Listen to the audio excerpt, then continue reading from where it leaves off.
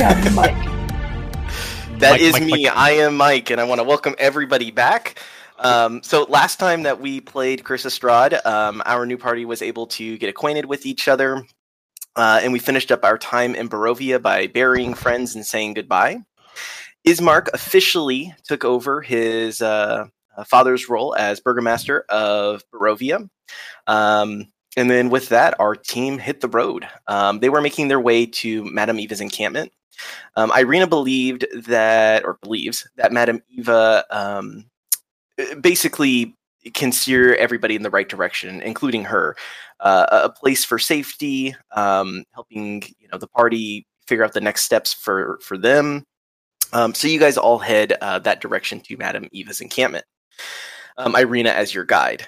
So as you're heading that way, you arrive in a place filled with foliage, and as Irina jumps through this illusion, you guys quickly follow after, and you're met with open arms by the Vistani people. Now, for many of you, this is your first interaction with the Vistani people, and it was festive and fun. And I would say that most of the party kind of connected over happy times, drinking, dancing, and laughter, all except for Gaius and Del, who kind of remained skeptical of their hosts and their situation, knowing what this land has, brought for them. Once everything settled down a little bit, you guys, or Madame Eva, kind of presented herself to you guys, and the party at that point learned their fate. To just kind of do a really, really fast recap as to what the party learned. The party must collect a tome of knowledge, a symbol of hope, a weapon of vengeance, and an ally to assist them in defeating their foe. You also learned where you'll be doing your final stand. As we go through this, again, I'm not going to make you guys write any of this information down. As you guys go through this, I'll continually remind you, oh, hey, this was what you remember Madame Eva saying, and this, that, and the other. You guys would have all been, your characters at least, would have all been listening very intently and would not have forgotten that lightly. At this time as well, everybody received items to help them on their journey ahead from Madame Eva. During the fortune telling, Irina really wanted her fortune told and begged Madame Eva, "Oh, you have to do mine. You have to do mine." And she did, but Ajira realized that something was wrong there, and actually spoke to Madame Eva about it. After talking, Madame Eva asked Ajira to take an item, a necklace, an amulet, and said she would never take this from me. Please give it to her. She might take it from you. And then after this point, I kind of screwed up as a DM, and I'll totally accept responsibility here because I kind of went with like an unnatural flow of things, just trying to speed it along. So we had this really climactic ending to the piece. So what we're going to do is we're going to kind of Tarantino this. So you guys presently are in the third round of combat, but we're actually going to kind of go back in time. We're going to go back to basically you guys leaving Madame Eva's tent. You've just gotten all these items, and we're going to finish up a little bit of role-playing here. And then once you guys decide, okay, we're ready for bed for the night, then we're going to basically time skip forward to round 3 in the fight. Anybody have any questions about that? When you say when we're ready to go to bed, you mean in-game? In-game. Yes. It's not like we're going to say, hey, we're ready to go to bed, and Mike's like, all right, 2 more hours. Because honestly, I could go to bed right now. That's good. All right, then just skip to combat. And it shouldn't take all too long, but it was a little bit of kind of a jarring thing because I was like, you guys left the tent. You spent the rest of the night, and in the morning, not even in the morning, it was in the middle of the night, you guys were attacked. So I did have a whole role-playing situation planned for that, but I was trying to skip ahead, and I made a poor decision on my part. So we're going to go back a little bit so it doesn't feel so rushed, and that you guys can have that moment of role-play, getting acquainted with your items, asking me questions, whether it be meta or in-game, the Vistani people, whatever. So if nobody has questions as to what we're doing kind of in a meta way, to pick up, the party leaves Madame Eva's tent. You don't see Ajira leave. He stays behind for just a moment. And Irina immediately turns around to the party and says, wasn't that exciting? Aspion, what do you think it means when she says, you're the likeliest candidate, as she's kind of doing a mocking tone of Madame Eva? What doesn't it mean, really? Oh, well, I'm sure you have some tricks up your sleeve. I turn my sleeves off. Nope, no tricks. Wow, she's impressed thinking that it's magic that you tore your sleeves off. It's You're very light Espeon, shirt. not load. I know. He didn't flex a bust out, he tore them off. And then she goes, Ajira, like you're just now walking out of the tent. Ajira, where did you go? Oh, I just had to collect my stuff real quick with the whole new bag and everything. Oh yeah, what's in there? This will be the time that we're basically saying that you're going to find your stuff. I'm not sure, and I'll put my hand in and want to summon whatever's in it. Yeah, and now I have to go back to my other notes because I can't fully remember what the name of it was. Oh yeah, so you had the periapt of wound closure. So you reach in and you pull out this this necklace, and while you're wearing the necklace, you automatically stabilize whenever you're basically dying. So at the start of your turn, you automatically stabilize. In addition, whenever you roll hit dice, you regain hit points, or to regain hit points, you double the number. So it's got a couple little things like that. And Ajir, just as a reminder, and I don't know if you put it in the bag or if you just have it in your back pocket or something like that, but you also have the Amulet of Proof that was meant to be given to Irina. Yeah, it's in my pocket. Cool. Just a reminder.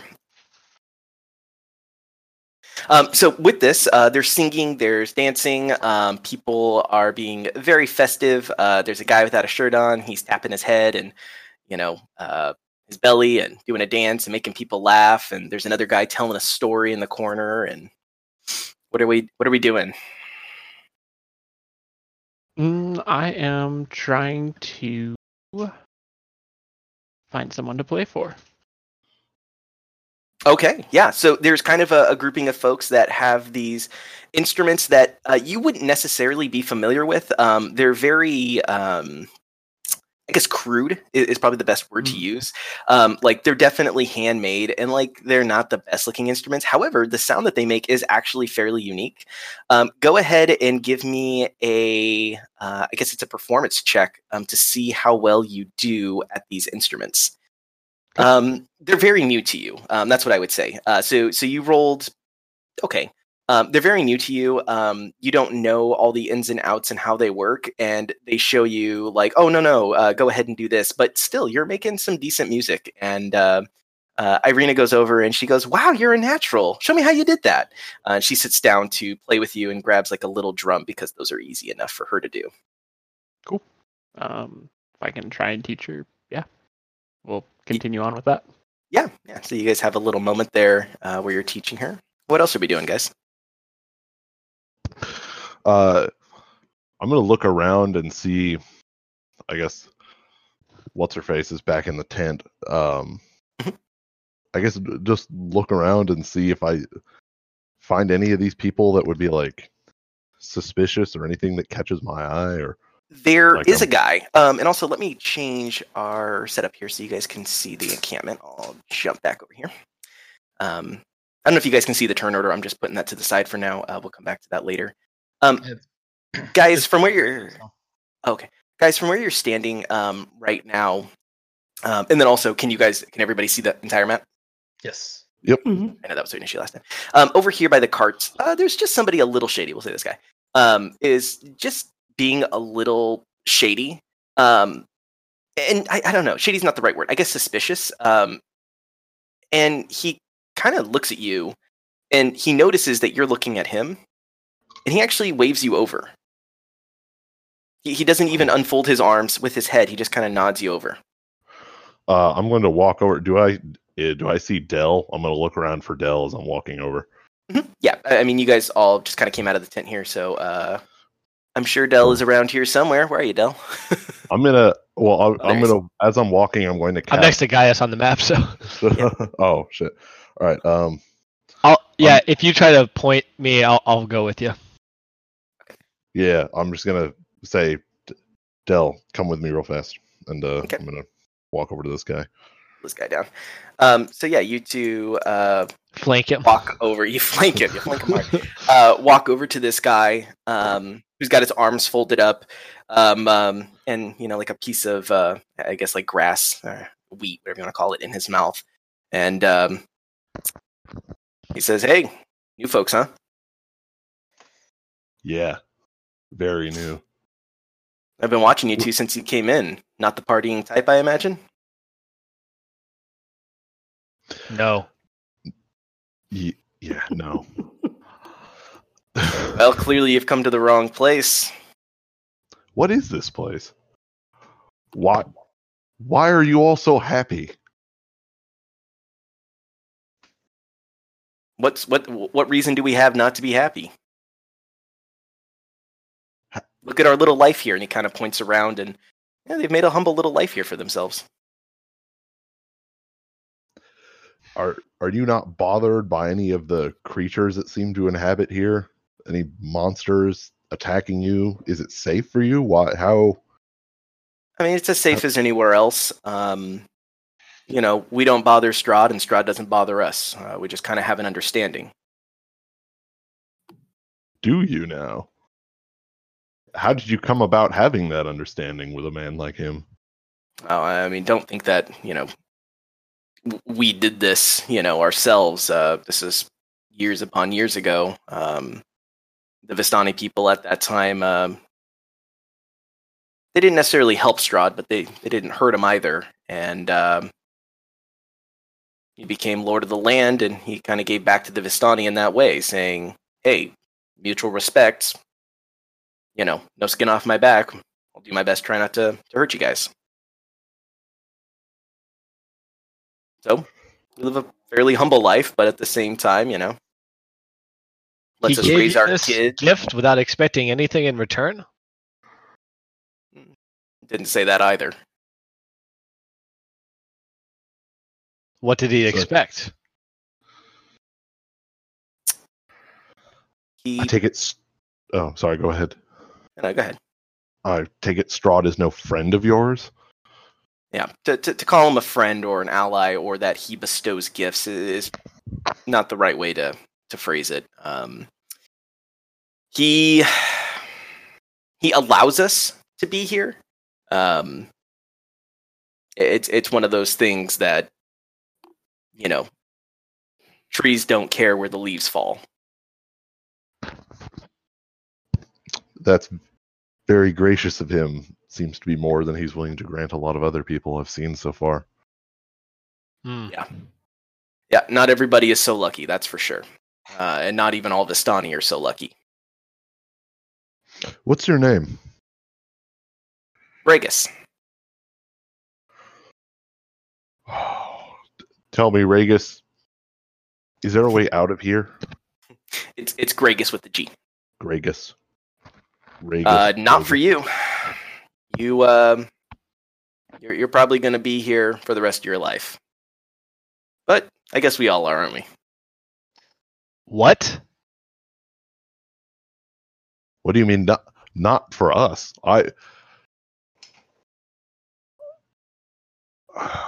What do you mean? We're going to be here for the rest of our lives. Well, I don't mean to sound rude or mean, but I can't imagine your lives are going to continue that much longer as it is. We may die in battle, but if it's not, are you saying that you won't leave here? Ever? Oh, With no. the darkness on this land?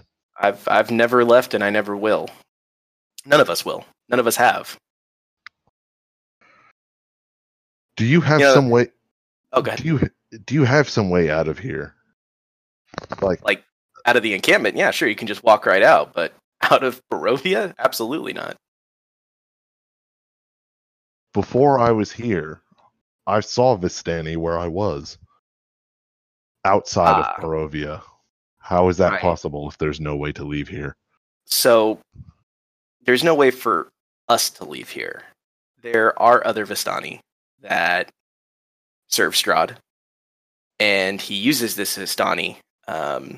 Sometimes they're willing to help him.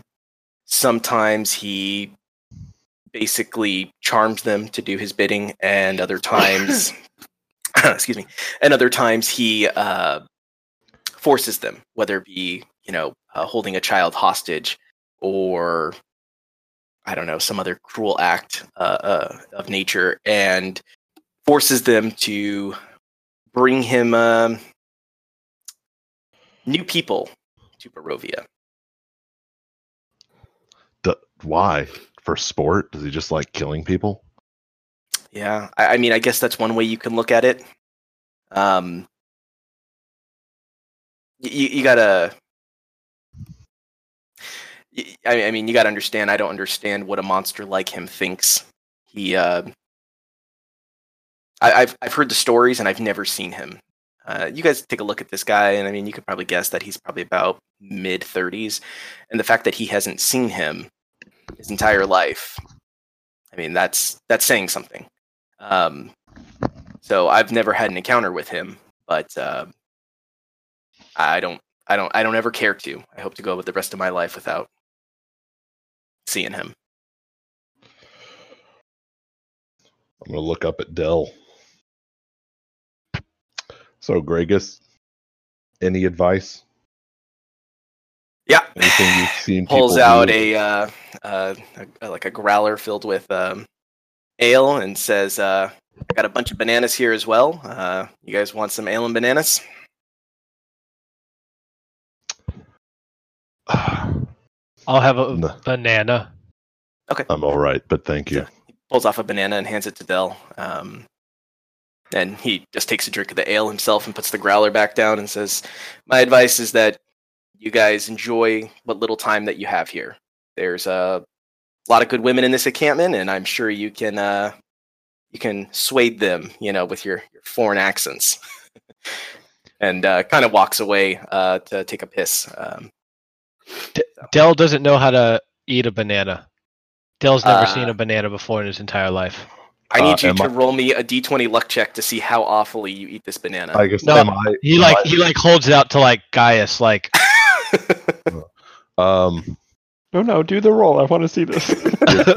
Here, I'm just gonna help my boy out. I'm gonna open this banana for him. So I'm gonna tell him, like, yeah, it's a peel. It's a tree fruit. Dell eats it tentatively at first, but he just devours it. Really, really enjoying it. That was great, Tyler.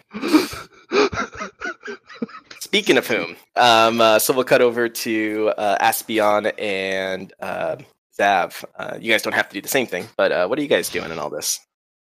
I have pulled out the small glass sphere that I was just gifted. It's about 1 pound in weight, and I'm trying to figure out how it works. I'm saying different words at it, hoping that something happens, poking it, seeing what happens, just saying, go, raise, light, do it.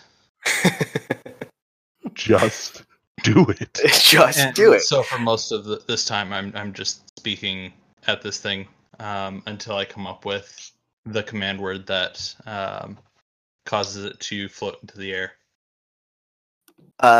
Aspion, go ahead and roll me an Arcana check. Oh, No, that was the DC. So you've seen drift globes before, and you're watching Zav struggle with this. Do you help him? yeah, why not? Okay. So Aspion, you're gonna go over and you're going to say, hey, can I take a look at the globe? and you'll realize, oh, hey, you know what this is. You were pretty sure you knew what it was, but you for sure know what this is. And Zav, Aspion's going to give you, a piece of advice. Aspion, what's your piece of advice in order to get this globe working?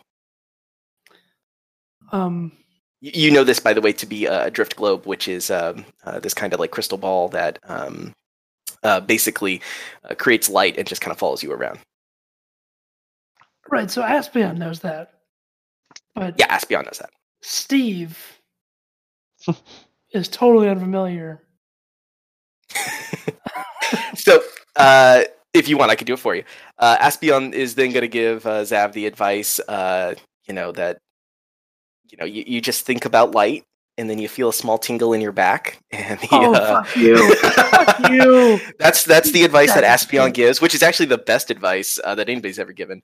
And Zav, you can go ahead and leave the chat, God damn it. We lost Steve.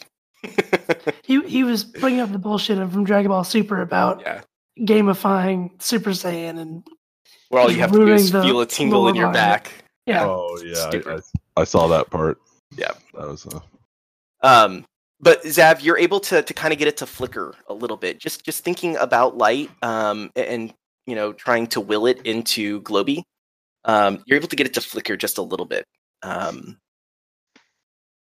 I look down at this flickering globe, just concentrating so hard, completely blocking out everything else around me.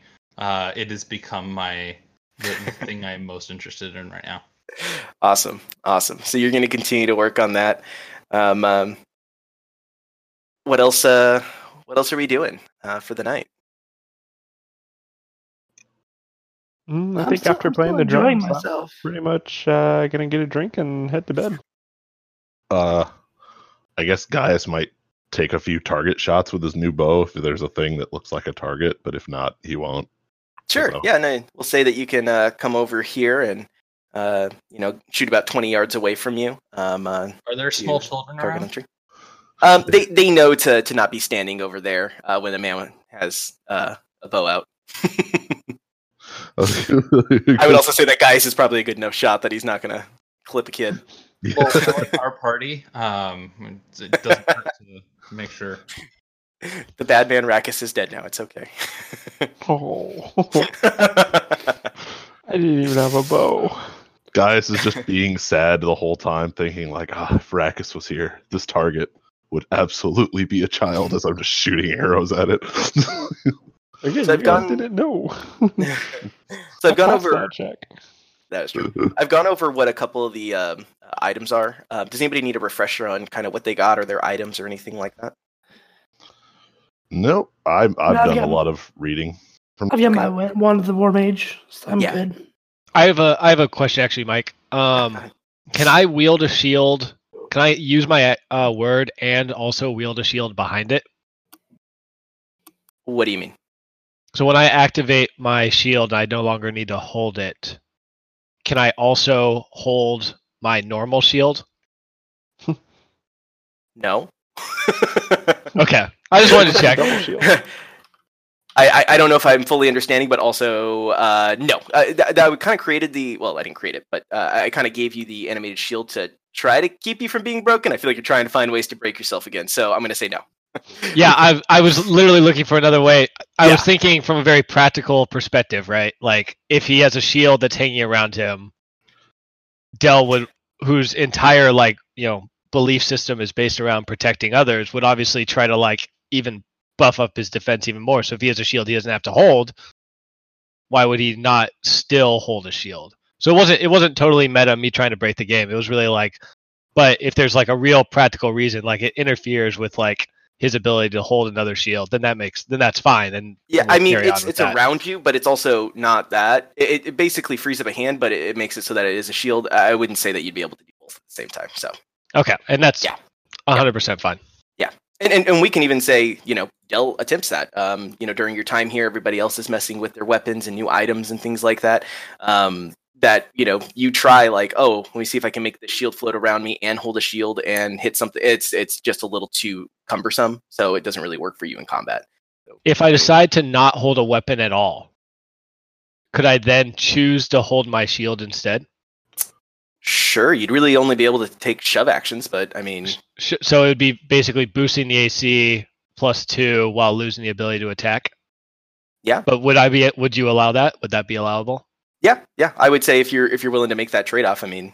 That very much seems like something that Dell would do to like come at like two shields and then like jump in like I imagine if like some kid was in trouble, Dell would be like twin shielding it rather than opting to attack or something like that. So yeah, I think that's right.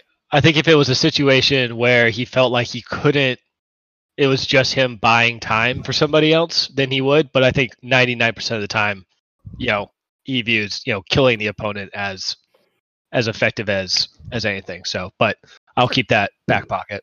Yeah, of course. Gives you a little more versatility in your gameplay.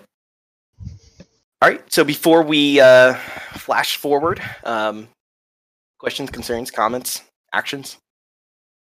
Nothing. Just putting on the necklace, making that clear.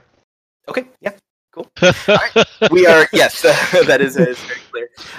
We are going to go ahead and flash forward to our third round of combat. So where we're standing right now is that we have a Jira that was technically knocked unconscious, but your necklace stabilizes you. Mm-hmm. You have a dire wolf right next to you, attacking you. And there's a berserker right next to Aspion, who we're going to start with. So let's get it started up. Aspion, you're first. Okay. As a bonus action, will I take attack of opportunity if I use Misty Step? You will not. Okay. Then I'm going to do that. Okay.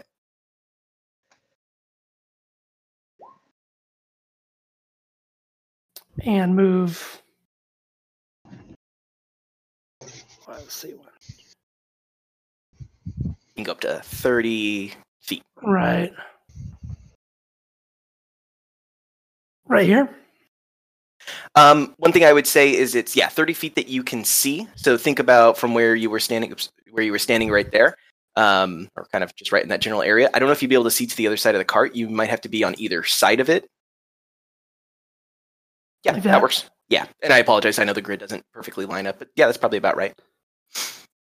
Okay. And then I'm going to...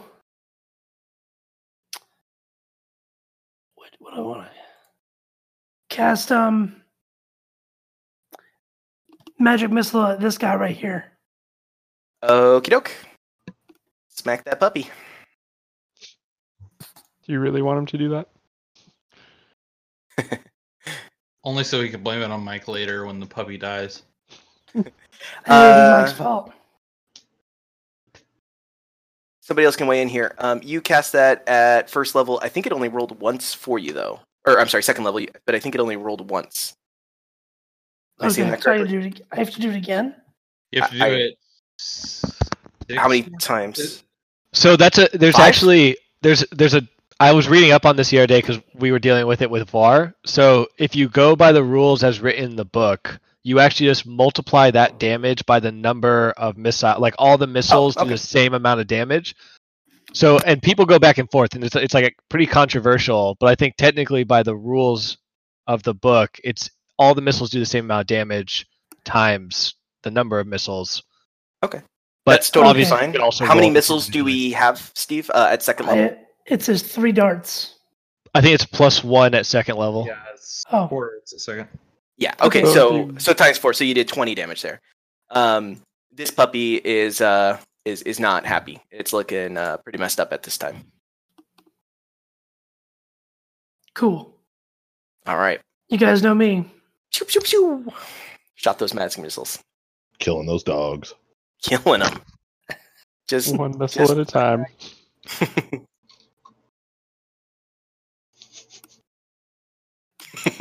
There was your little animation there. All right, Aspion, are we done with your turn? Yeah. All right. So we're going to move to this berserker who does not know what just happened to the dude in front of him because he's a crazed lunatic. So he's going to run at the next closest thing to him, which is Gaius. Oh, I'm still... He's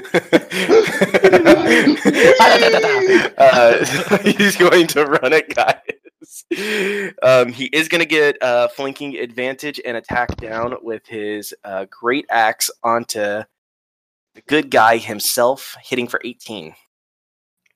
Well, shit. He didn't roll that well, so only taking 6 damage. Yep. Taking 6 damage. And he's going to go, "Aragagaga," and then he's going to see Aspion and kind of lock his eyes on Aspion for the next turn.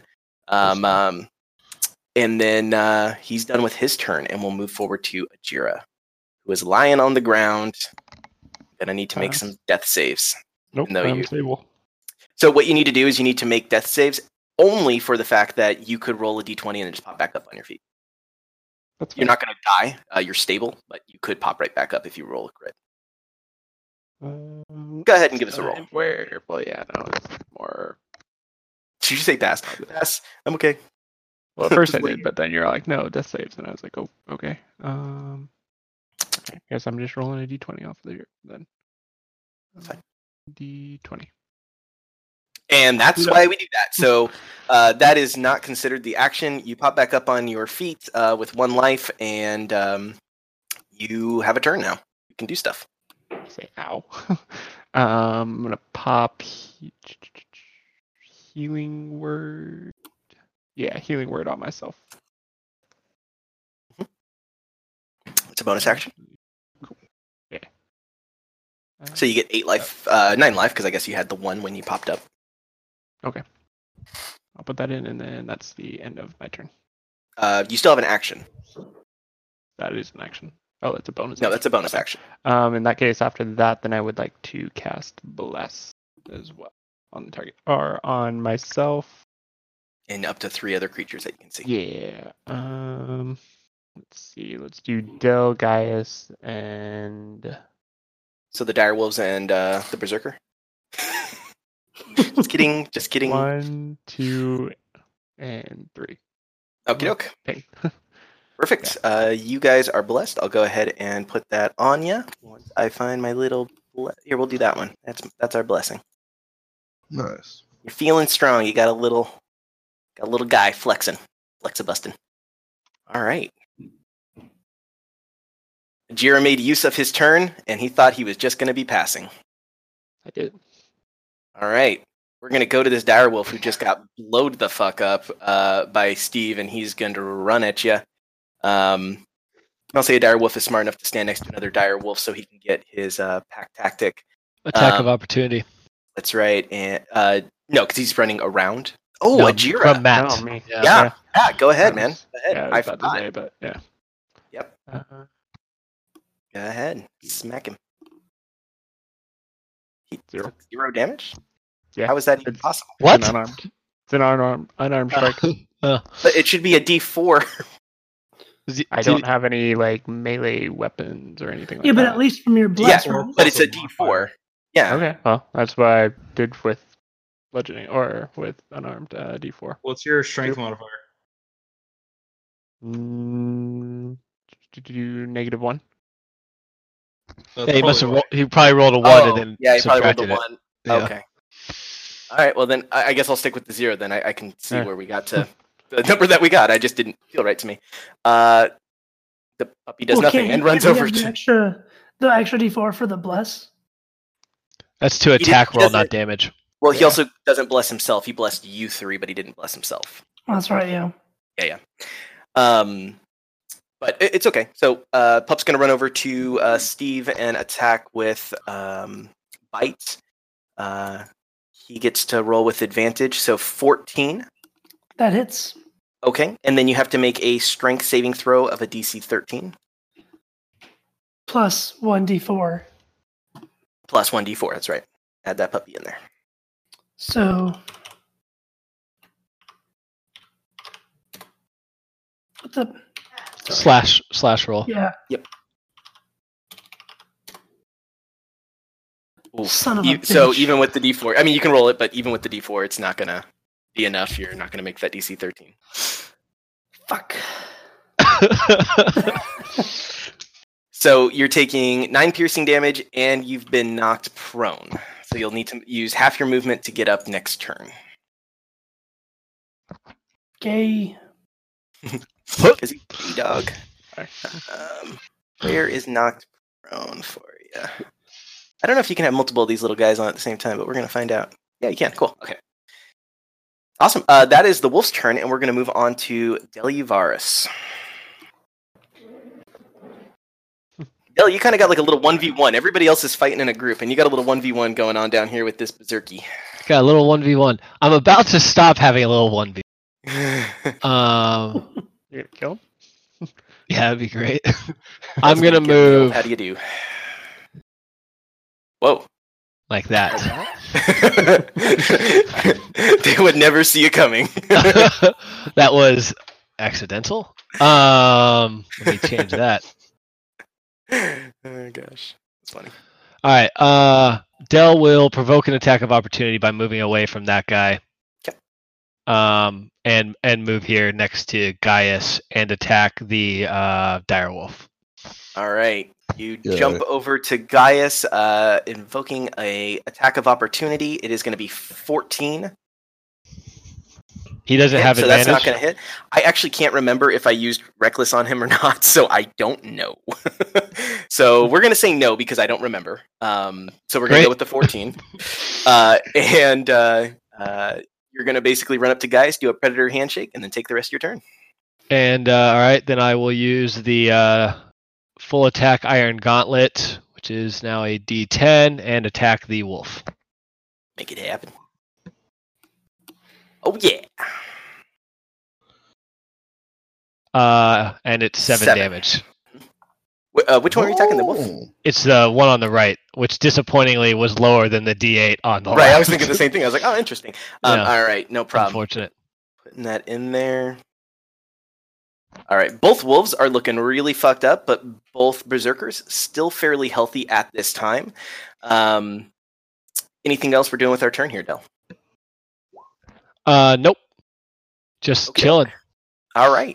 This berserker here is pissed. He just ran away and he whiffed him and he's like, no.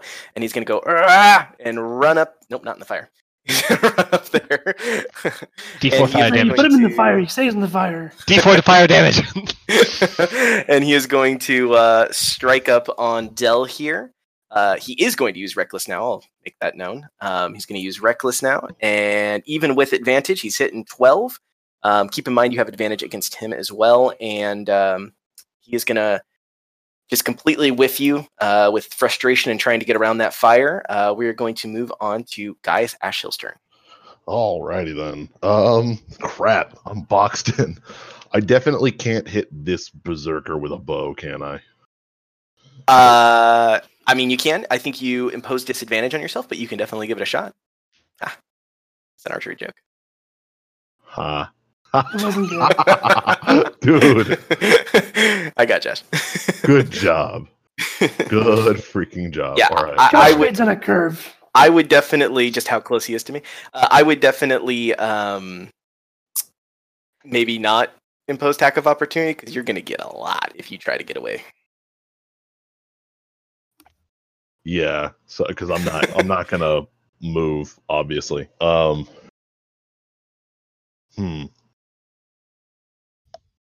Like, so I guess this guy, these two that are right next to me are too close to hit with a bow, right? I can't shoot him point blank.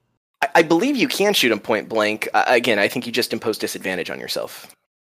If I can remember the rules. Within 5. Anything 5 within 5 yards of you, basically, then imposes disadvantage at whatever you hit. Now you can counteract that with some of your stuff.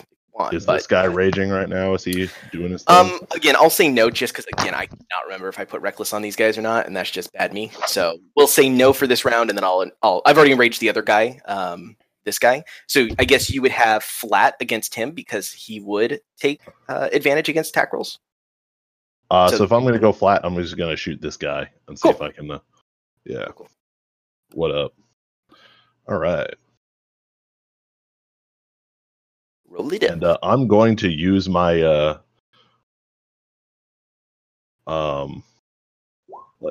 disadvantage, but I have advantage. I'm going to use my my thing. My make him a dedicated sworn enemy. Yeah. All right, this is now your sworn enemy. I'll give him a little put like a target on him or something like that. Let's see what I got here. Nice. There you go. He's got the ninja sworn enemy on him. Nice. All right. Gonna take a shot. Gonna shoot him in the dick.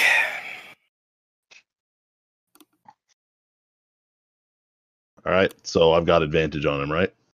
Not advantage. You're just flat with him. No, but because you're a sworn enemy. Yes. Yeah. Sorry. Yes. Advantage. All right. That's like if the not thing. It's like at what point is it not a negative? Cool. So holy shit, 17 damage. Let me roll another one just in case I crit. I did not crit. All right then. Just because advantage, I might as well see if I can go crit fishing there. Right. Yeah. All right. So 7. 7 plus 5, looking at 12 damage there. Coolio. Well, that's disappointing. I rolled a 1 for damage, plus 4 for dexterity, plus 7, so 12. I'm going to use an enfeebling arrow on that guy as soon as it hits. Okay. Remind me what that does, or I will.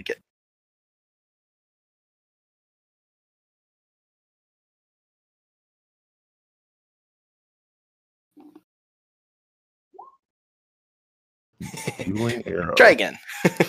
I did not do that right, did I? Arcane shot options. Oh my goodness! Also, just do a quick look up enfeebling arrow here. I just read it. Creature hit by the arrow takes an extra 2d6 necrotic damage and must also succeed on a Constitution saving throw, or the damage dealt by its weapon attacks is halved at the start of until the start of my next turn. So roll the extra damage. Fuck yeah, Josh!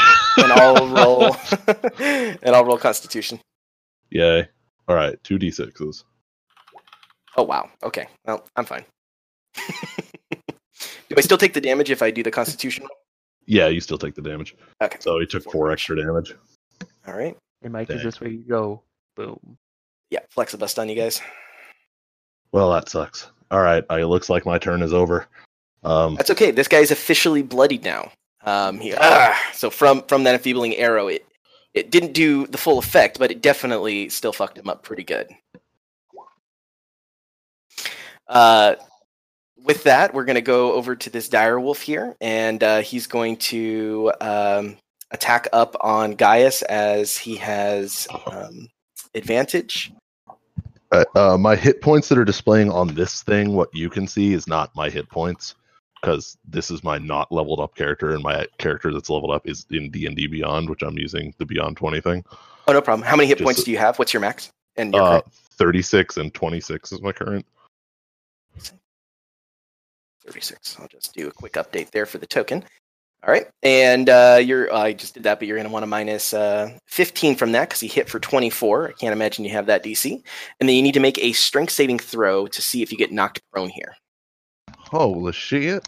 Real quick, Mike, I'll use my reaction to give him disadvantage on his attack. Okay, so then he is not going to hit. As he moves forward, your floating shield basically jerks over real quick to block his snout, whatever it's called. And the wolf is not, I don't know what it's called. It's not snoot, I'll tell you that much. And the wolf is not able to bite Gaius. Gaius, you saw just like a glimpse of like your life flash before your eyes, but Del came in clutch.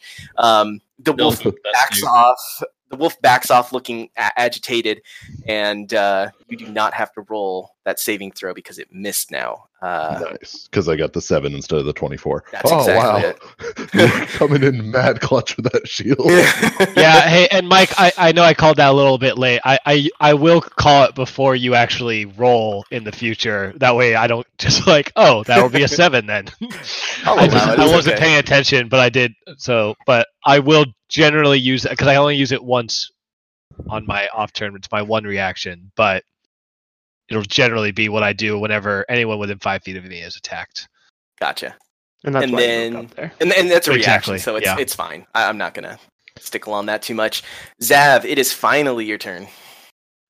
Having spent a few seconds behind this wagon, I catch my breath, and for Aspion, who's really the only one who can kind of see around the cart, and maybe Ajira, if they're looking over, they see my eyes glow and start to glimmer, and from my back, 2 large incorporeal wings fly out, and I take to the sky, and I fly 30 feet this way. Okay.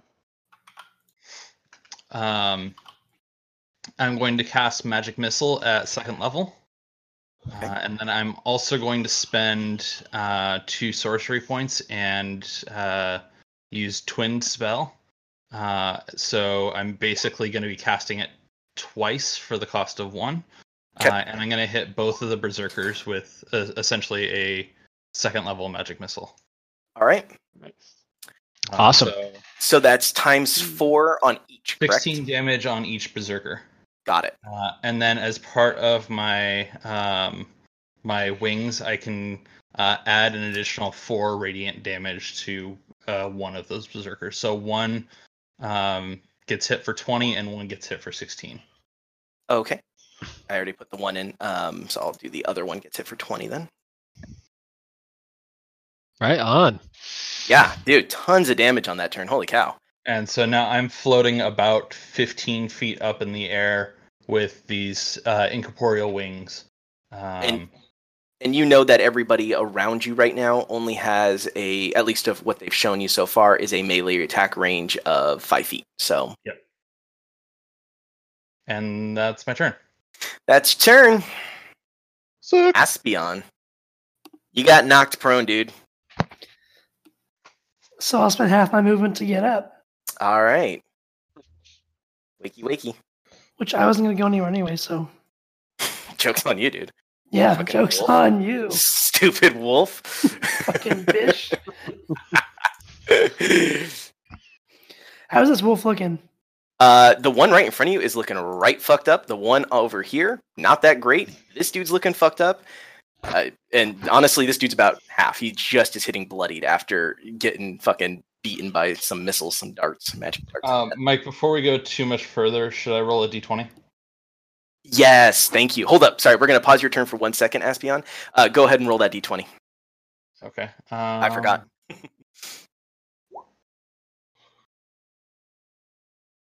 All right, so butterflies surround me for the next minute. Ah, shit.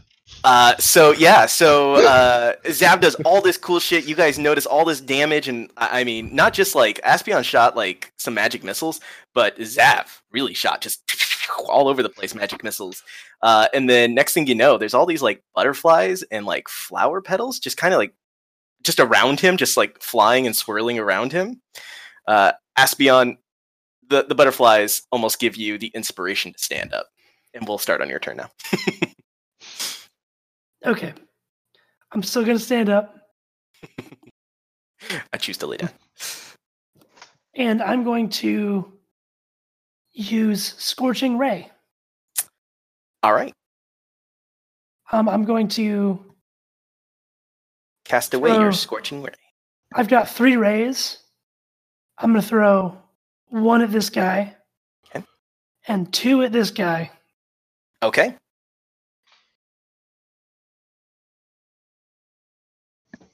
And so each 7 damage?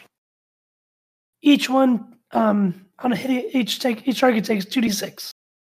Okay, cool. Yeah, so we'll just go off of what you... Yeah, so 7 damage each. You kill the wolf right in front of you. That guy's gone. Hot. And this guy, he took it twice, so he took 14. Yeah, he took it twice. Yeah. I'm over here struggling with math like a dummy. And both berserkers are about in the same position. They're both looking. Actually, they literally have the same health. They're both looking pretty messed up right now. Aspion, one thing to mention is that you watch this wolf fall over and catch on fire as he takes this scorching ray. But I know you only have half your movement now, so you have 15 feet, but you can move without invoking attack of opportunity. That's probably a good idea. I'm gonna move over here. Or you don't have to. It's completely up to you. I'll move right there. Okay, cool. I'm assuming that's about 10 feet. That's good. Yeah, it's about 10 feet there. Sweet. Is that all for your turn? Yeah. Okay. We're going to hop over to the berserker that just got lit on fire. He patting the back of his head to put his hair fire out, and he is going to continue to attack on Gaius here. He does have advantage. He's going to attack away, but I'm not thinking he's going to connect with a 13. Nope. Missy miss. The fire really spooked him. He's not having it. He's actually kind of scared at this point. You can see the fear in his eyes as we switch over to Ajir's turn. Okay. How is Gaius and Delve looking? Health-wise? Like, are they looking bloodied or just a little? Del looks fine. Del's fine. Gaius, he's mostly fine. He's taking a little bit. He looks like slightly worse for wear, but like I'm not like in mortal danger or anything like that. We're surrounded by two dudes. For what it's worth, Aspion is bloodied. Yeah, Aspion's taking a hit. Yeah, but it doesn't have anyone around him. So I'm gonna be shooting that guy. Okie doke. Short bow. Shoot. All right. I am trying to remember. Dire it's not going to hit. It's going to fall just a little short of the dire wolf in this situation. It is not going to do any damage there. And then bonus action, I am going to shoot a healing word out. Okay. And healing you D for 5. Who, me? Yeah, you. Yes, you. Cool. Cool. That's it. All right, and we're flipping over to Del. Del Uvaris, you see two large berserkers who look familiar. Maybe they even killed your friends at some point. Both looking pretty fucked up and bloodied. Tell me how you... Are they the same guys? I don't know. They look kind of similar. Oh shit, man!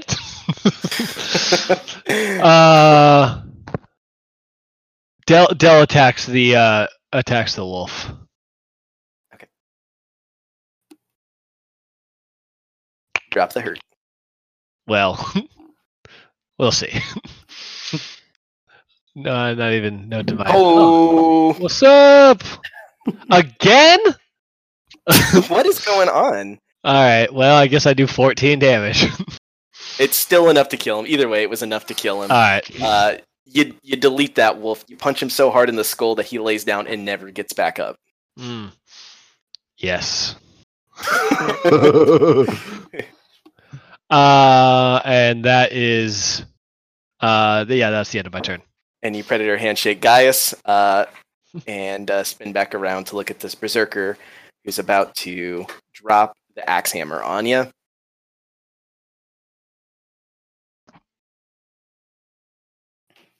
Oh, that's a wolf. So sorry. Oh my gosh. He bit me? Motherfucker! This motherfucker bit you, dude. Sorry. I'm dumb. Hitting for 22. Hitting for 22. That hits.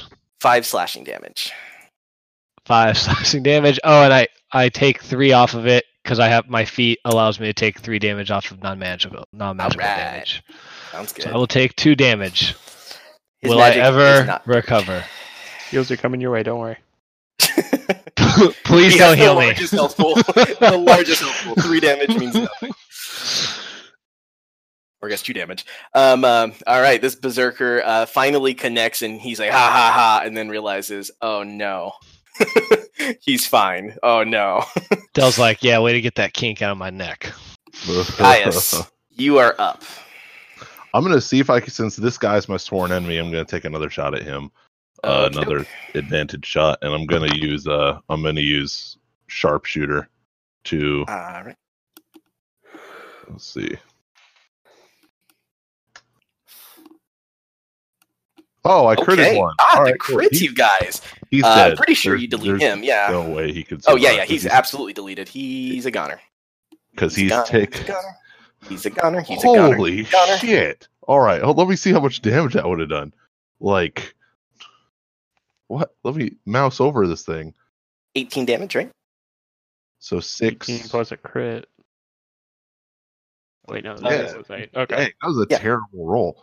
4 plus 5 plus. Yeah, you rolled a nat 1 on one of them. Yeah, I did, and then 3d6 and one was a 1. piercing against enemy. That's cool. And then he's taking 10 on top of that from sharpshapper. So he's definitely deleted. You land thump, right in the middle of his forehead. Half the arrow sinks right into him like butter, and then he just falls backwards. Sick. Zav. With all the butterflies and flower petals around you, you notice some weirdness. It is your turn. While I'm still kind of hovering here, I'm going to cast Magic Missile at first level on the remaining Berserker. You sure you don't want to hit one of your party members? Not this time. I'm saving that for later. Okay, got it. Sounds like the fun thing to do. That's what I was asking. 9 damage? 9 damage. Right. And I will use 15 feet of my movement to land gently on the ground. Okay. And the butterflies will land around me. Flower petals fall gently to the ground. It looks like a John Woo movie. Fantastic. I love that. Dell hasn't seen it. What color are the butterflies, Zav? Most of them are pink. Several of them are white. Love it. Aspion, you're up.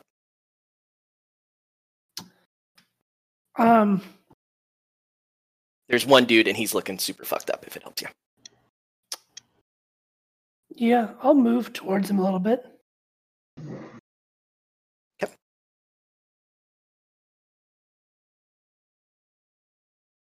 So I'm Just doing trying the to be math. in I line did of sight. 32 damage to that berserker. Screw that guy. Yeah, screw that guy. Screw that guy. Yeah. Hey, Josh, screw that guy. Thanks, man. Guys, I feel like we should all screw that guy. Yeah. Oh wait. No. kinky. As a bonus action, There it is. or can I use a Yes. sorcery point as a bonus action? What is it? Sorry? A sorcery point?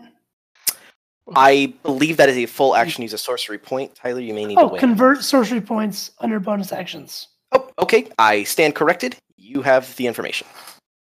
It's right there. I'm going to do that as a bonus action. Do it.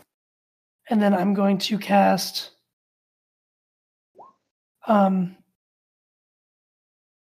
Scorching Ray. All 3 of this dude. All right. Yep, it's going to hit. And times 4.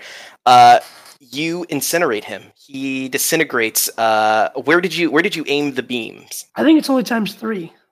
Yeah, It doesn't matter. Guys, it doesn't matter. No. Okay. He's gone. Right in the center of this dude's body. Oh my gosh, he disintegrates out like a donut. Like it hits him, and you think he's fine, and then you see the rest of his body kind of burn up through a hole. He ends with a giant donut hole in the middle of his being. And with that, Like crap, you guys. With that, you guys have ended combat and killed the dudes. You guys done did it. You did it. I'll give you guys a moment here to catch your breath. One of the things that was brought up is that nobody knows where Irina is at this time. Just curious, that's all. And I apologize because I'm just trying to get to my notes over here. Del, thank you. What's up? Yeah, man. Del will go around and just use lay on hands who's healed, or not who's damaged. I'm okay. Yes, please. Yeah, how much health are you missing, Matt? Quite a bit. 9 of 23. So 11 health. So you're 14 out? I'm missing 11 health. Oh, yeah, 14. Sorry. I can do yeah, then I'll heal you back up to full. Anyone else need a heal? I'm down 10. And I'm down 12. Then I will use the rest on Espeon. Which is 6. BT dubs, I will heal Gaius up completely. Oh, sick. Thanks, man. All right. You guys mess with your health as necessary. Look around and see if I can spot Irene, I guess. Like, is she still in the tent? Is the tent on fire? Like, what? Yeah. So there's this big fire right here, and it's actually heading toward Madame Eva's tent. And right now it is hella smoky all around you guys. It's actually getting harder and harder to see and breathe even. And this fire is heading for Madame Eva's tent. Are all the villagers gone at this point? Everybody is gone from your area. However, you can see them over here. I don't know if you can see that ping. Over here across the river. Cool. Now they're not just sitting there like staring at you. They're just kind of getting themselves together and trying to run away. A deep mist. I don't know. I just keep popping up and I keep deleting them, and I just don't know where the hell they're coming from. You're really failing because they keep popping. Yeah, I mean they're out of control. I don't know what's going on here. I guess what I could do is. This is how COVID-19 started happening. Right. They tried deleting it. Did I get it all? Everything. I just took everything off. I'll let you guys back in. In the meantime, I fold my wings back in, and they disappear. It's as if they never happened. I'm looking at this with like mild amazement. I'm just like, that's kind of a lot to take in. I'm still like, there's still a couple butterflies around, and I'm just as confused and amazed as everybody else. Wow. All right, we're just living with timers now, guys. Okay. Seriously. I don't know what the fuck this is. We have never seen this before. It's super weird. They're just pinging in random places. So what's happening is, for some reason, on my screen, and maybe it's not on anybody else's screen, all the timers were in one square. Like 60, I guess 70 of them. So I was just like pulling them out and dragging them places. And I was like, well, I wonder how many can come out. And I didn't know you guys could see them until you just said that. And I was like, all right, well, my fun's over. And then we came back and the timer thing was still there. But now it's gone. I have no more timers to add in. I'm glad that I've... still chewing through the backlog on our end. All right. So anyway, so yeah, this fire is heading towards Madame Eva's tent, and it has caught on fire at this point. And a deep mist kind of starts to roll in as this fire is spreading throughout the encampment. All the carts are starting to catch on fire. The tents are catching on fire. Somebody else found the timer thing. Jesus Christ, you guys. Out of control. That mist is not good. I'm gonna run to see if I can find Irene or Madame Eva, I guess. Yeah, I'll run into the tent.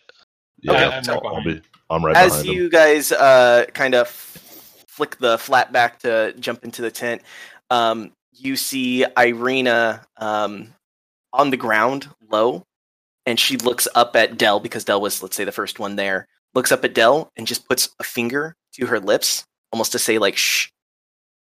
And And also, it should be noted, this tent is completely empty. It's not nearly as big as it was when Madame Eva was in there. There's no more things, and Madame Eva is gone. It's completely emptied out tent, very small, and Irina's just on the floor and just kind of gives you the whisper finger. So as this mist is rolling in, you start to hear footsteps. And it's weird because you're outside. And like you can normally hear footsteps, sure, but you have crackling of fire, but it almost sounds like footsteps are like almost like on solid ground, like rock or stone.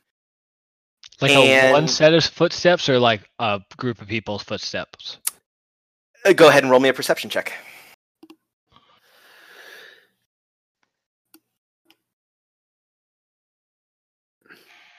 You know nothing.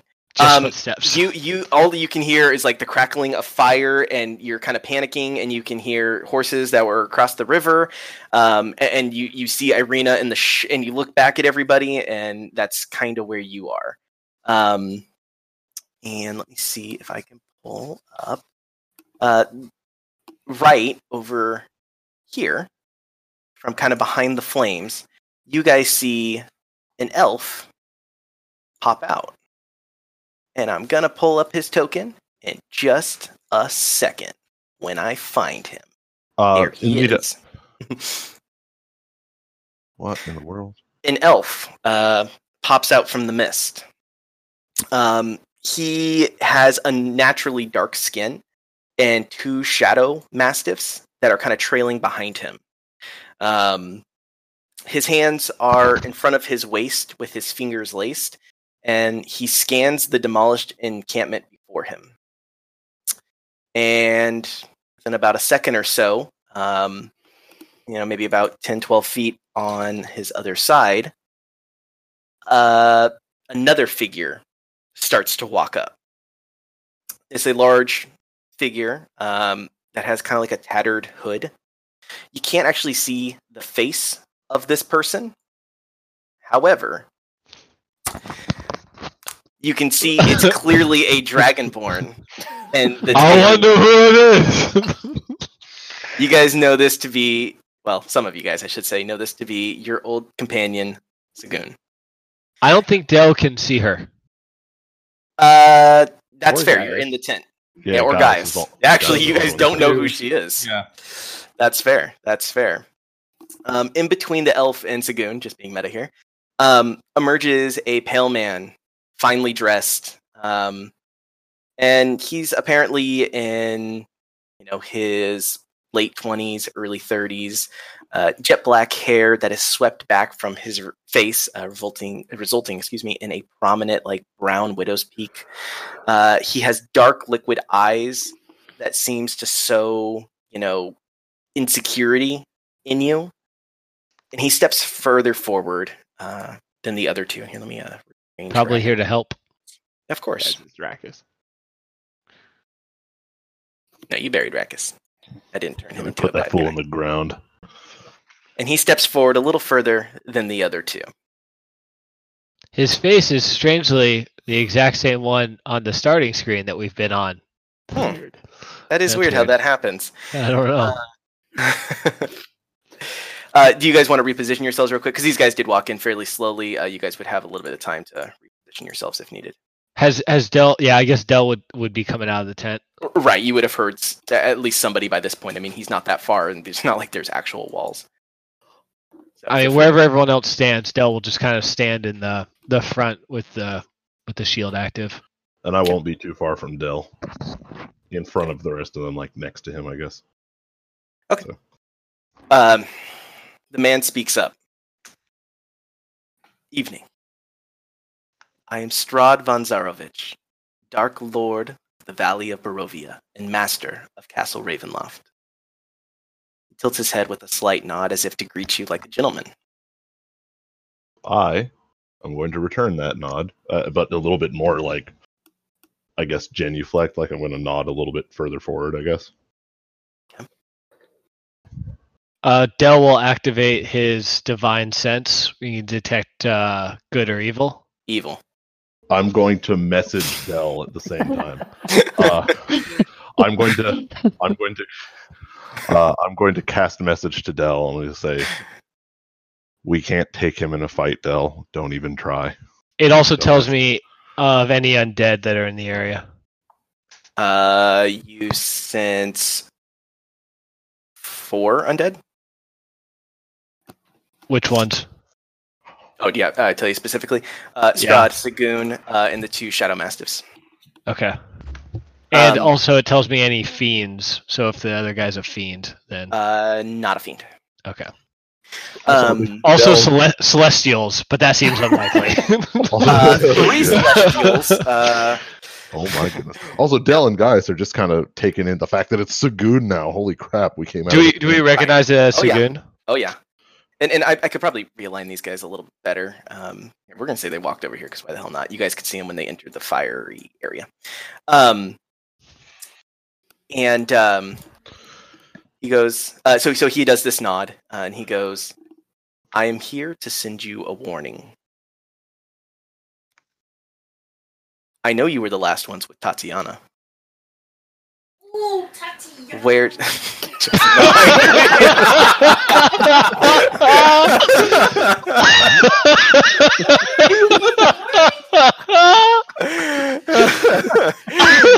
that was actually pretty good. That was amazing, dude. That's pretty good. What are you talking about?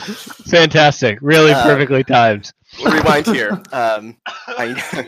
I know you were the last ones with Tatiana. I know not what your relationship is to her. But you should know that you are dabbling in affairs that do not concern you. And there is a strong spite in his voice when he says that. For that is not why I brought you to Barovia. So, tell me where she is, and we'll be on our way. Tatiana, I look around to the other people in the party. I don't. The soothsayer? Tatiana. No, I don't think I know Tatiana. Was it the soothsayer? Playing the fool will only get you so far. No, I'm genuinely asking this. Is it the soothsayer? Because we don't know a Tatiana unless it's the soothsayer or someone else. That was Madam Eve. His glance flips up at Zavo and Ajira, and then lines up directly with Dell. It says, "Good paladin, tell me where she is, for everyone's sake." Dell says, I know no Tatiana. Be gone, evil thing. Strong-willed as ever, I see.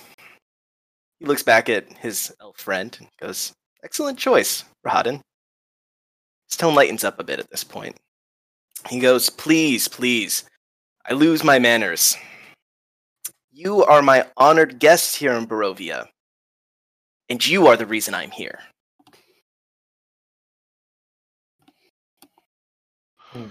What do you want with us? What reason would that be? Gaius, yes. I am here to cordially invite you to dinner at Castle Ravenloft tomorrow at dusk. You will have my word that you will receive full amnesty during this time, and you will accept my invitation. Amnesty for what? Oh, I promise not to kill you just yet. Fun question. Let's say we don't know where this castle is. Oh, worry not. Rahadin here will see to it that you guys have transportation to get to the castle. Can they pick us up here? He does a slight bow and extends his hand with a fanciful envelope and holding it to Dell, as Dell is the closest to him. Dell doesn't touch it. Gaius will step forward and reach out to accept it, I guess. Okay. Gaius, I'm gonna move you over here, and you're gonna reach out to take the envelope, and he extends his body, back up. and says, so be it. If you do not know where Tatiana is at this time, then I guess that concludes our time together. My good sir, do you know a way out of this place? Of course I do. And where might that Would you like be? to leave?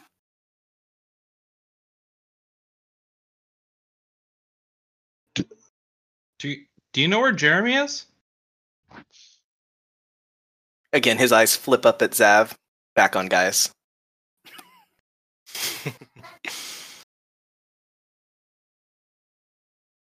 I've been looking for a way home. I've been told there isn't one. There's always a way. Come, have dinner with me. I'm going to look over to Sagoon and it's a very noticeable look. Like, I guess I'm kind of hoping that he comments on my bewilderment at her. Oh, you see your fallen companion here. Sagoon is my newest addition. And he steps back and just kind of pulls her cloak back and rubs his hand on her scaly head and says, yes, she will be a fine addition to my collection. Now understand, not a bride, but a fine addition to my collection. I'm going to look over at Dell and then look back at him. I turn to Gaius. You know that dragon?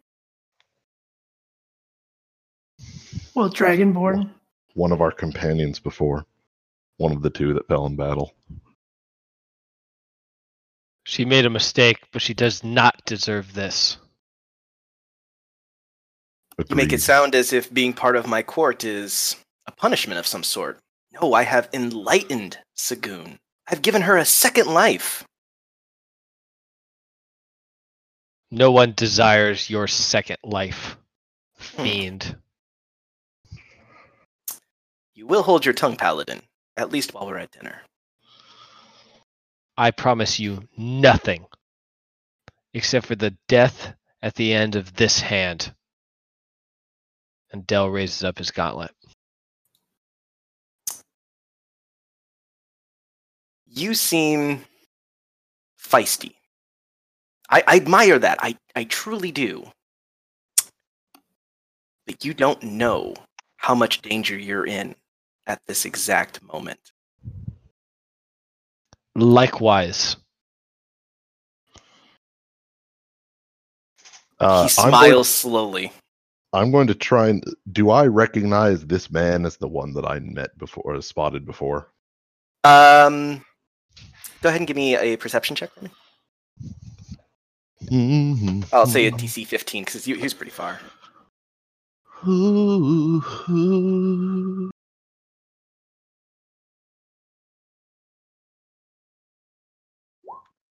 Sure. So you're not entirely sure. But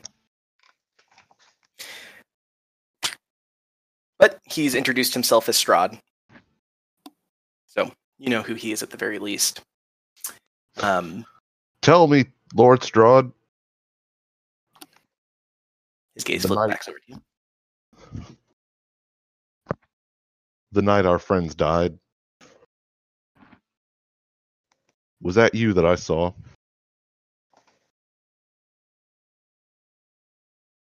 On the rooftops? He seeks to not answer your question, or so you feel. I'm not going to push any further. He says, so basically the last thing that was said to him was, an insult, of course. And so he says, before I leave, if you do know where Tatiana is, I simply ask that you keep her safe these trying times. Paladins cannot lie. I know nothing about this Tatiana. And even if I did, I would use everything within my power to keep her from you. Okay. He smiles. And you hear Strahd call out, and I apologize, I'm going to butcher this name. Bocephalus. And out of the mist, you see this flaming monster standing 8 feet tall. High, I guess high is probably the better word for it. Engrossed in smoke and flames. It's Strahd's... No, here, I can put it on the screen for you. It's Strahd's nightmare. At the campfire, Josh. I realize that now. Okay, just making sure. Oh, I don't have a token for it. I apologize. I'll make one. But it's Strahd's nightmare. So for those that don't know, a nightmare is like this dread steed that appears in like a smoky cloud. It's like, so I guess it's like mane and tail are like these smoky clouds, and its hooves are like wreathed in like flames and like lava. Basically, think like horse Balrog. And Strahd slowly walks over. We'll say it's the campfire, or right over by the campfire. Slowly walks over and mounts the creature and flies away at like an unearthly speed, vanishing into the night. Rahadin turns into a bat and floats away, and the 2 mastiffs just seem to kind of fizzle backwards into the mist. Sagoon is the last one there and continues to make eye contact with Gaius and Del for maybe about 5 seconds, but in dead silence before vaporizing into mist. And that is where we will end our session tonight. Oh, shit. I could have taken him. I could have took him. I love